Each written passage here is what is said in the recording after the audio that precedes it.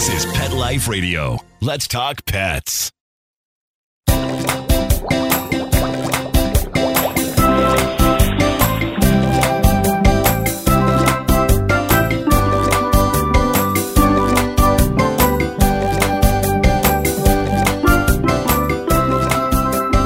Welcome to Aquarium Mania on Pet Life Radio. I'm your host, Roy Anand. Thank you very much for joining us.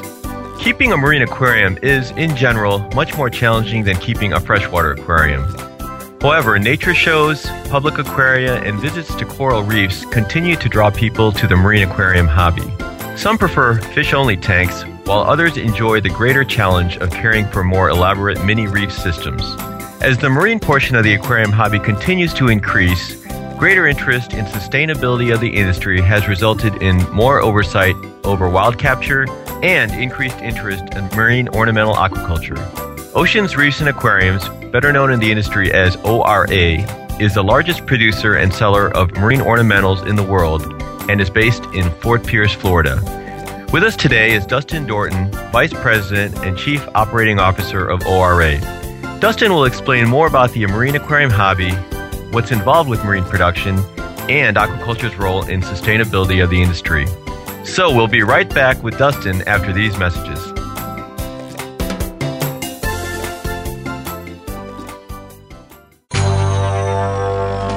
It's DesignerPetSweaters.com. Hand-knitted designer sweaters for your precious pup or cool cat. Beautiful couture patterns for your pets, including custom-knitted formal wear, casual wear, yachting, and even sports-themed. Many designer pet sweaters include feathered tammy hats, top hats, and a lot of sparkle. Each sweater includes leg loops, front paw sleeves, and leash opening. Visit DesignerPetSweaters.com to order your four-legged fashions today. Your pets will stay warm for the winter and be runway ready. Large or small, we fit them all. DesignerPetSweaters.com.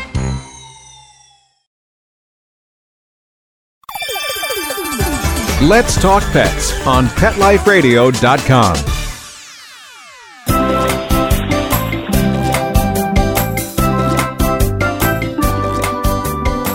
Welcome back to Aquarium Mania on Pet Life Radio. With us today is Dustin Dorton, Vice President and Chief Operating Officer for Oceans, Reefs, and Aquariums. Dustin, thanks very much for joining us today. Oh, thank you, Roy. So a couple of the things I'd like to ask at the beginning is a little bit of kind of personal history. How did you first get interested in aquariums? Oh, geez, I don't even know. Ever since I was a kid, I've had fish in one way or another. I know when I was really, really little, I had some goldfish in a bowl, and I remember my father kept fish when I was young, and I remember one of my first tanks was like a 20-gallon hexagon tank that I always thought it was cool to add every kind of fish chemical laying around the house into. I remember specifically liking the blue color that all the ick medicines turned the water. And I think I actually ruined some furniture with that stuff too, if I remember right. But anyways, I've been keeping freshwater fish my entire life, and kind of for some reason when I was a teenager, I think 14, 15 years old, I just had a dream of working in this fish store that was located near my house, and actually, I remember I thought it would be a good idea, and it would help me get the job if I memorized the scientific names of all of the fish that the store sold. Wow, that's pretty good. I made flashcards for that and everything. So I don't know. It's just been something I've wanted to do my entire life. Now you're from California originally, right? Which part of California? The Los Angeles area, specifically the San Fernando Valley. Okay, and I think you had mentioned that you were really into freshwater planted tanks for a while before getting into marines. Yeah, I think the last fish tank I had was a freshwater plant tank. It was a 100-gallon tank, and I've always really had an affinity towards the natural looking, the more natural looking environment rather than just kind of the fake stuff just loaded with fish. My interest in and the marine tanks actually didn't even develop at all until I started working in a store in California, and it just kind of grew from there. So how did you end up going from California to Fort Pierce? What was all the events that kind of led up to that? In 2000, it would have been 2000, I think. There was a conference in Fort Lauderdale, the MACNA conference, the Marine Aquarium Conference in North America, was in Fort Lauderdale that year, and I had convinced my boss that it was something I should go and do, and I flew out here to Fort Lauderdale, and that's where I met some of the people from ORA, and talking to them about what I was doing in California, which was a lot of stuff with growing stony corals, specifically Acropora, Monopora. It was still relatively new at the time. I guess not everybody was doing it then like today. So I met the ORA people, and they were just getting serious about expanding into a coral propagation project here. And about probably a month after I got back, I got an email from someone here at ORA asking if I would ever consider moving out here, and the answer was yes. And just a few months later, I was living in Florida. So did you like the change, or how did you like Florida versus California? It's different. Coming from LA is kind of the big city. You can pretty much do anything you want, anything you can imagine. Where we're at here in Florida, in Fort Pierce, it's a little. It's a big city. Slow. You've been here, Roy. I know. It's far from a big city. It's kind of a sleepy little retirement area with not much going on. But there's a lot of things I really like about Florida. It's allowed me to kind of pursue one of my my current hobby is growing orchids, actually. And, okay, I think I've seen some of your pictures online. So yeah, the climate here is a lot more conducive to that than it is in California, and that's kind of my passion here. So now, what are your duties at ORA? What's kind of your big picture, and then maybe day-to-day sort of duties? Big picture would be I pretty much oversee all of our the production on the fish and coral side of things here in Florida. I also oversee the operations of our overseas facility in the Marshall Islands. I'm actually preparing to leave for there tomorrow morning. Oh, okay. And I guess that would be kind of a broad overview. Some of the other big things I do here, I'm pretty heavily involved in the sales department, and very, very much so involved in just our general facilities maintenance and new building design and modifications to existing buildings. Now on a daily basis, what do I do? Where do I start? seems like 20 million emails. That's probably the biggest thing. But mostly it's just walking to the hatcheries, checking on everything, making sure there's no problems with the fish that day. Seeing what's new and exciting that's happening in the larval room. Checking in on how say some of our new whatever newest broodstock fish we have going. Seeing how they're doing, any new spawns, anything exciting like that. Similar stuff in corals, seeing what's growing good in the greenhouse, what we have that's doing really well, and maybe coming up for release for sale soon, and then just spending the rest of the day working out problems and planning new ways to bring more products to market. Okay, that's great. Yeah, it sounds like you're pretty busy. So in terms of, I guess, ORA, can you give us, for the listeners, maybe a brief overview of the company? You don't have to get crazy detailed, but maybe just to give them an idea of the scope of the animals you work with and the size of the operation, that sort of thing? Yeah, sure. Well, ORA is primarily a fish farm, a saltwater fish farm, and we also operate as our own wholesaler. So we distribute all of the fish and corals that we grow to retail stores and other wholesalers throughout the United States, and also throughout most of Europe and several Asian countries and South America, and a number of other places. Our primary focus is on saltwater fish. Corals is a small but growing aspect of our business. The most common fish that we raise, probably the fish that we're most well known for, is fish in the clownfish group. We raise nearly every commonly available species of clownfish. We also breed. The other major fish groups that we breed would be the gobies and blennies, as well as the dottybacks or basslets or pseudochromis, whatever you may want to call them.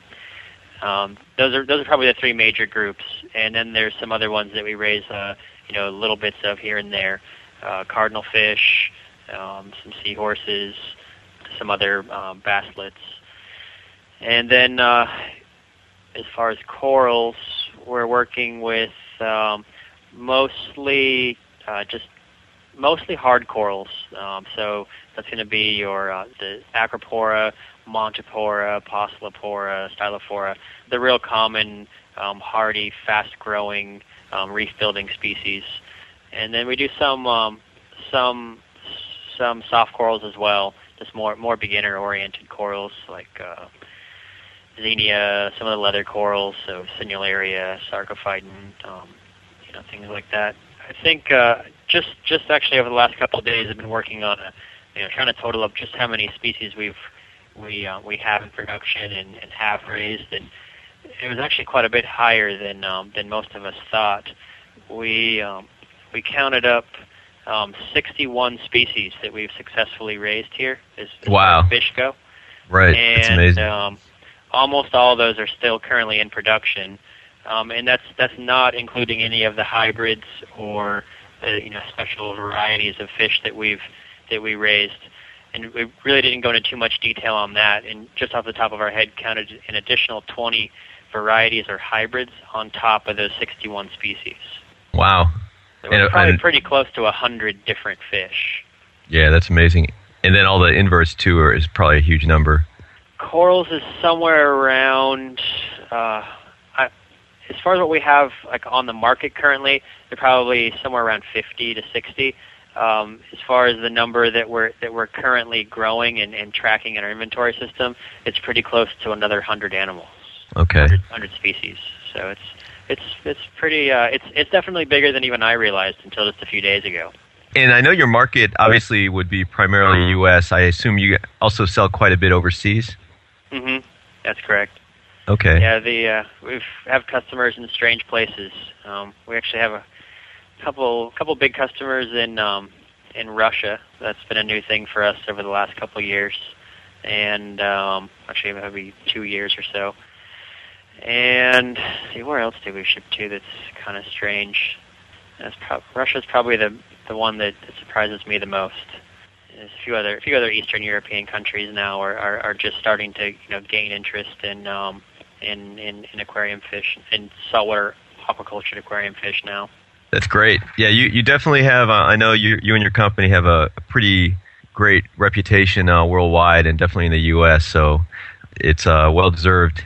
I want to talk to you a little bit more about maybe picking one or two species and talking a little bit about production, and also maybe get some of your thoughts on wild capture and aquaculture and how they are kind of intermingled in the hobby.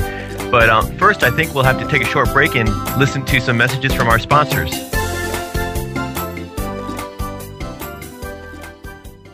Molly, here's your dinner. Zeus, that's not your food. Don't let that happen to your precious cat. Elevate your cat's eating experience with the Cat Tree Tray. The Cat Tree Tray keeps your cat's food off the floor and conveniently located on the cat tree. It's the perfect way to eat. It's a beautiful wrought iron tray that easily attaches to your cat tree and keeps dogs and other critters out of your cat's dish. A must for multi-pet households. There's a 6-inch tray for large bowls and a 4-inch tray for smaller bowls. Purchase your Cat Tree Tray today. Go right now to cattreetray.com. That's cattreetray.com. CATTREETRAY.com.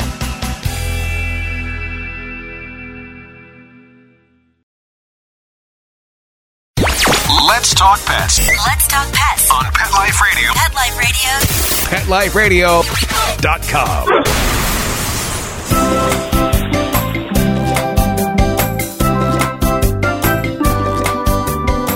Welcome back to Aquarium Mania on Pet Life Radio. With us today is Dustin Dorton with Oceans, Reefs, and Aquariums. We're going to continue talking a little bit more about the marine hobby and a little bit more about some of the production there at ORA. So Dustin, I don't know if many people are really aware of how any of these fish are being produced in aquaculture. Can you give us maybe a really brief insight into maybe one of these species? How about a clownfish? When you guys are breeding a clownfish, what's involved with breeding a clownfish? Okay, yeah, it's a relatively easy example to start with. If you take, say, the most common fish, the I guess false percula, or the Ocellaris. Ocellaris is a species of that clownfish.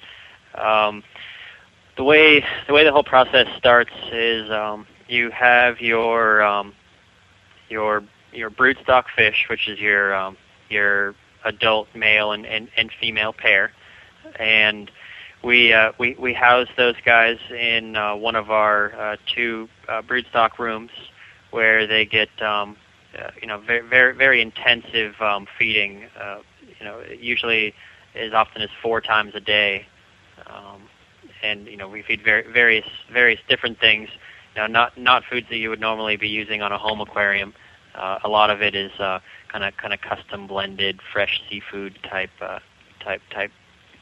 items, and those clownfish will spawn. Some pairs will spawn every week. Some maybe only once a month or so. And clownfish are known as the demersal spawners. So they're going to lay their eggs on some type of substrate. In nature, that would be usually on a rock located near their host sea anemone. In our case, that we use regular ceramic tiles actually for the substrate for them to lay their eggs on. So now I think some folks may not be aware of that, but so do you guys do you put sea anemones in all your breeder tanks then, or do they need them? No, actually they don't. We don't use sea anemones on any of our clownfish in our standard grow out area. In our standard broodstock areas. In our coral greenhouse, we do have some sea anemones which we're trying to propagate that do have clownfish in them, but it doesn't seem to make any difference at all as far as their spawning behavior, even with some of the more sensitive species.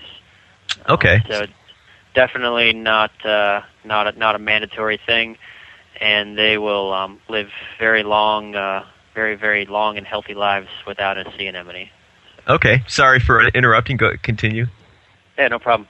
Once the clownfish spawn on the tile, it's left in the tank for the parents to care for it for usually around a week. It tends to be species dependent.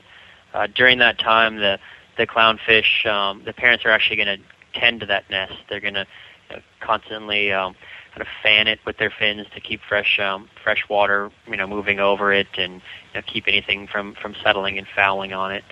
And when the nest is ready for hatching, it's moved into into one of our larval rearing tanks, where the spawn hatches off in the tank and feeds on microscopic food items.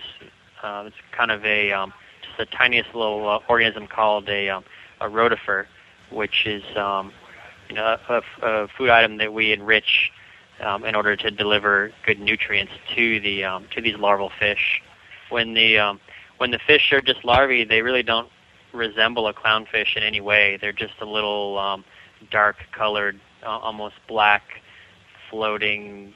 I mean, just looks like a little streak with eyes, and it's not very impressive by any means. But over a period of maybe about a week and a half or so after they hatch out of the eggs, they begin going through a process called metamorphosis, where their stripes start growing in, and they start to truly resemble a little miniature version of a clownfish. At that size, they're probably around 1/4 of an inch long, maybe a little larger. And at around a month and a half, they're ready to be moved out of those larval tanks as little miniature clownfish. And from there, they're moved out to our grow-out area, where they spend the next 6 months to a year of their life before they reach market size.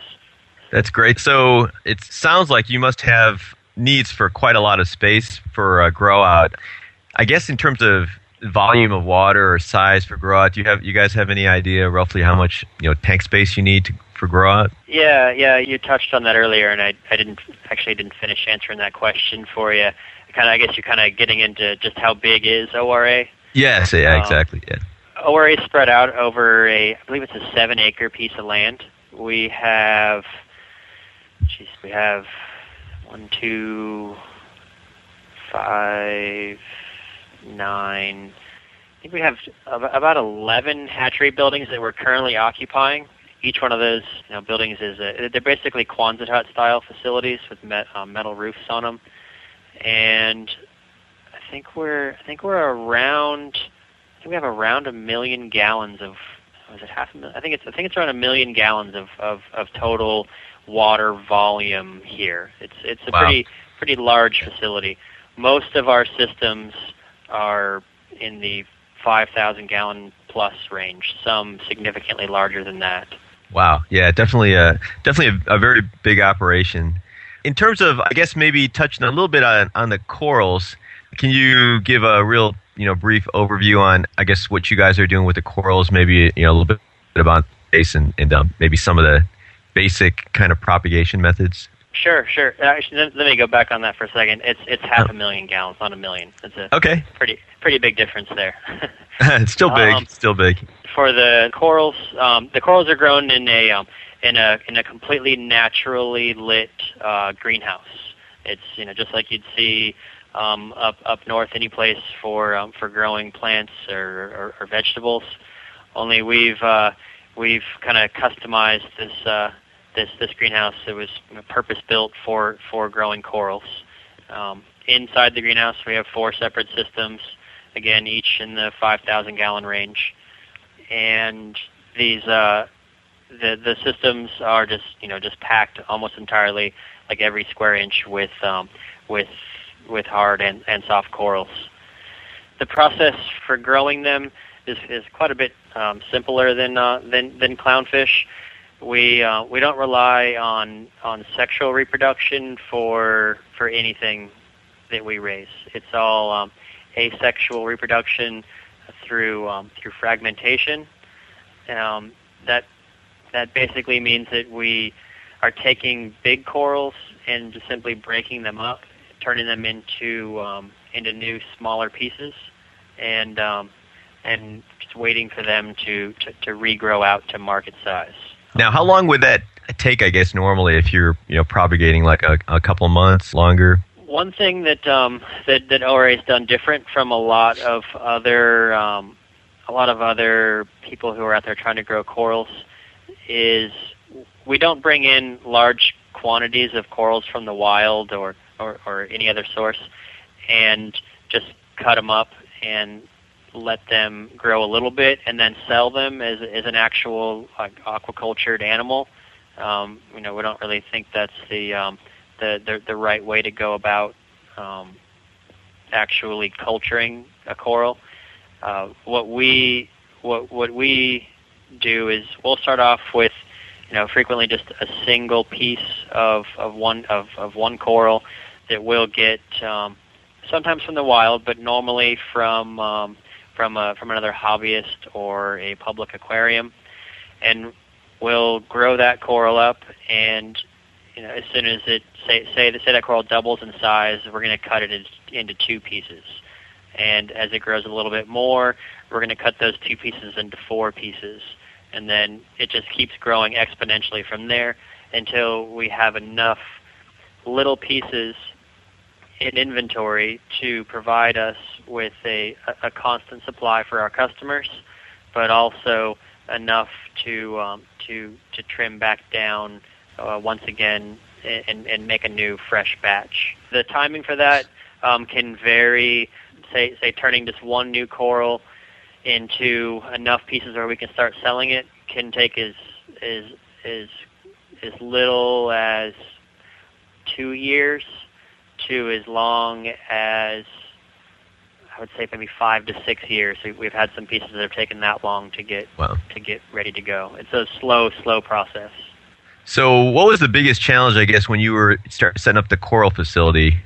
It was a little bit of a learning experience switching over from growing corals under artificial lighting, so it would be metal halide and VHO fluorescence in California. That's how I was raising them in California, to a natural sunlight-based system where you're dealing with seasonal and even daily fluctuations in light intensities, and you have temperature problems with the sunlight, and then as well you tend to have more algae issues. It's a little more difficult to control algae once it gets a foothold when you're dealing with sunlight. So is it easier or hard? I guess it's harder than to raise it in natural conditions. Is that what you're sort of saying?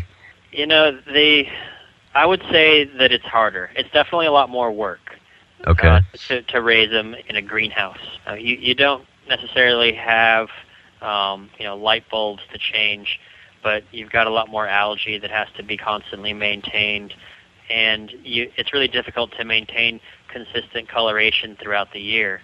Our greenhouse now is oriented to maximize the amount of sun that the corals get in the wintertime, but even here in Florida, starting about this time of year into early spring with the short days and the sun real low on the horizon, it really takes its toll on coloration and growth.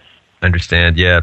So I guess we've talked a little bit about the hobby in terms of what's good and what's what you guys consider maybe the right approach, and obviously there's been a lot of discussion about the impact of collection as well on the environment. So what are some of your thoughts on collection and aquaculture in reference to the hobby as a whole? I personally don't have any significant issues with wild collection of fish and corals, as long as it's done in a responsible and regulated manner. I think it's an important source of income for families in the areas where most of the fish in the aquarium trade are found. I think aquaculture is an important. I think aquaculture is important to the aquarium hobby because it's questionable how long that the activity of wild collection is going to stay sustainable for, as other environmental factors may come into play with the health of the reefs. Right. And I think when I look at how many clownfish and dottybacks and things we sell, it really makes you wonder, how could the wild even possibly produce this many fish? Right. And I think when you see it from an aspect like that, you begin to realize the importance of what ORA and other fish farmers are doing. So you mentioned the Marshall Islands portion of ORA. What can you maybe give us a little insight into what you guys are doing over there? Yeah, sure. In 2003, ORA purchased an existing giant clam farm that was located on the island of Majuro in the Marshall Islands, and the facility is located on a little 1 acre piece of land, like right on the ocean. I mean, there's a seawall that separates the farm from the ocean, and there's huge Pacific Island waves just beating into it all day long. It's really close to the water. The facility is a full open flow through system. There's 2 large 5 horsepower pumps that are constantly drawing in water, straight from the ocean into the clam tanks, and then it goes straight back into the ocean again. Okay. At the facility, we're only raising native species out there, so that that type of flow through system is not a concern from any kind of environmental reasons. But the species we're growing out there are, we're doing several species of giant clams. The most popular ones are the Maxima clams, which are the real colorful purples and blues and green ones that you always see in pictures. And then the other one, probably the second highest production, is the Squamosa clam, which is similar to the Duresa. It gets a little larger and isn't quite as colorful. In addition to those, we also raise a number of soft and stony coral species. No, that's great. So it must be at least a little bit enjoyable when you go out there to check the facility out. Yeah, it's it's a little change of pace from Fort Pierce. It makes Fort Pierce feel like a big city. That's great. But it's nice out there. It's a unique facility. Well, that's pretty impressive, and I definitely want to thank you again for taking time out. I think we're out of time. I may have to get you back on the show to talk a little bit more about ORA and about the marine hobby. Definitely would like to thank you, Dustin, and our producers here at Pet Life Radio and Aquarium Mania for making this show possible. Is there anything, Dustin, you want to talk about real quickly here at the end? Any ORA-related information or such? Well, first, let me thank you guys for having me on. I haven't done one of these interviews before, so hopefully it went well. And if anybody would like to learn more about ORA, you can visit our website at www.orafarm.com. Sounds good. Okay. Thanks very much. All right. Take care and enjoy your trip. Have a safe trip there and definitely back. Thanks. If you are interested, I definitely want to encourage any of our listeners to go to the Pet Life Radio Aquarium Mania blog. Also, if you have any questions, comments, or ideas for a show, please email me at roy@petliferadio.com. So until next time, visit your pet stores, consider keeping fish, marine fish as well as freshwater fish, and we'll hope to get more and more of you interested in the hobby and expanding your horizons with aquarium fish in the future. Thanks very much for joining us, and we'll talk to you soon. Let's Talk Pets, every week on demand, only on PetLifeRadio.com.